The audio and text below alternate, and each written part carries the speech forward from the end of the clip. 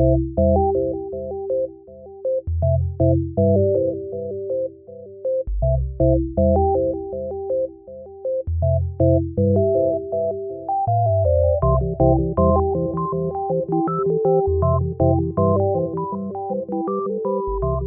to Manawaker Studios Flash Fiction Podcast. I'm CB Drogi.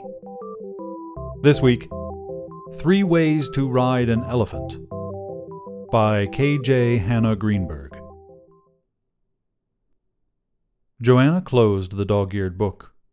Though she had meant to get some new reads, she found herself returning again and again to that enthralling publication, 3 Ways to Ride an Elephant. That one-off assemblage of words advocated that care should be taken when mounting a Goliath. Bareback ought to be utilized instead of platforms, and rides must be hired only from environments in which brutes are contained within herds and in which caretakers actually bother to tend them. 3 Ways to Ride an Elephant had been a sleeper hit 15 years ago. Despite the fact that conspiracy theorists still posited that the book had been intended as a lampooning of safari guides, the volume had become a bestseller over a few promotion-free months because of its inclusivity, namely because of its daring presentation of people possessed of matching arms, matching ears, matching legs, matching eyes, and matching bits and bobs of secondary sexual features. Accordingly, when the book had first appeared, it had been deemed scandalous. Consequently, teenagers all over the globe, counting Joanna, had wanted to buy it. Some youngsters had made do with pinching their older siblings' or parents' copies. A few high schoolers had accidentally dropped copies of it in their coat pockets while browsing bookshops. Fewer still had waited until the second run was issued by the publisher and, rather ordinarily, had paid the necessary quid to purchase it.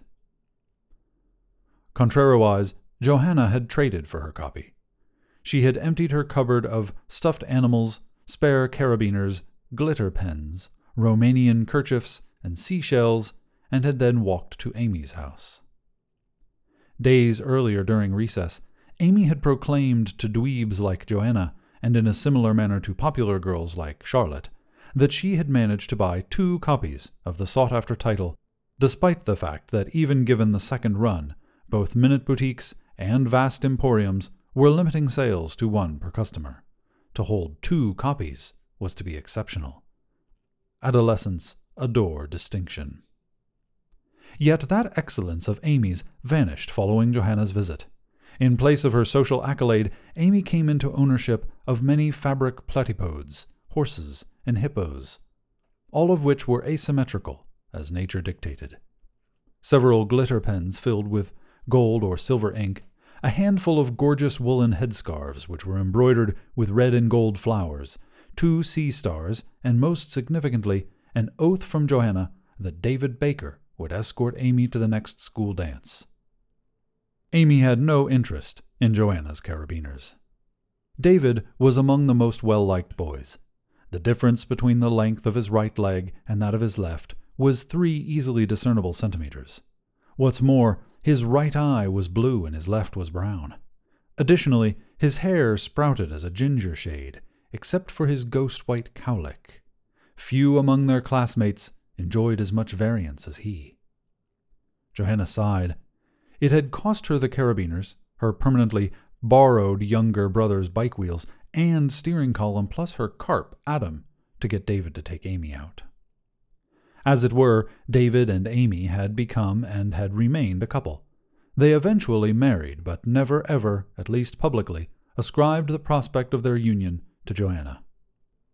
That they had a passel of gorgeously lopsided kids, most of whom had David's mismatched eyes, as well as Amy's strangely paired ears, likewise was never credited as stemming from Johanna's providence.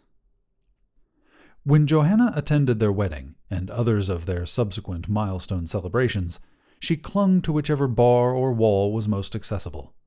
There was courage in rum punch and comfort in wallpaper.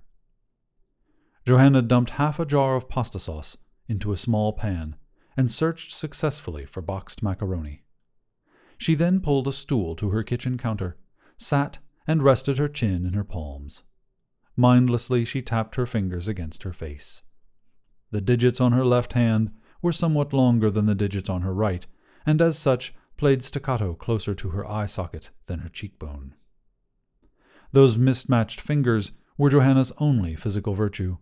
Her feet were identical in width, her teeth were evenly spaced, and her belly button was located dead center on her stomach.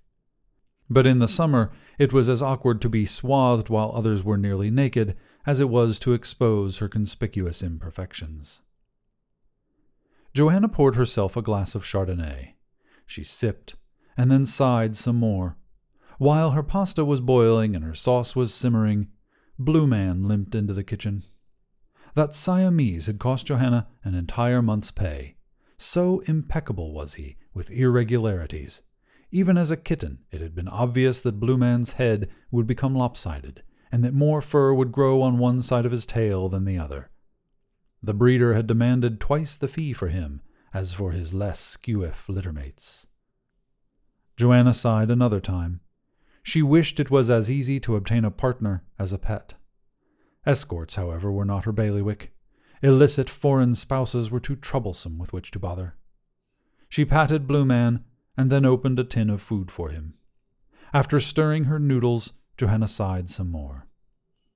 In 3 Ways to Ride an Elephant, people who were more repulsive than she were, epitomes of intrigue, doyens of romance, and the oft-desired mates of the brightest, most beautiful men.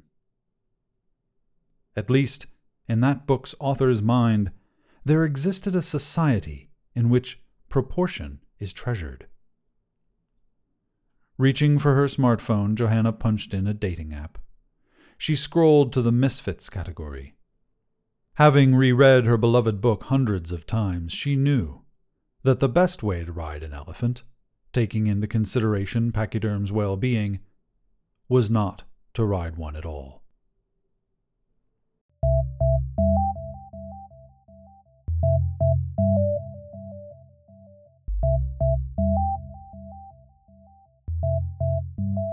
This has been 3 Ways to Ride an Elephant, written by K.J. Hannah Greenberg.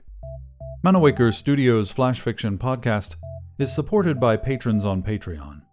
Visit patreon.com/Manawaker to find out more.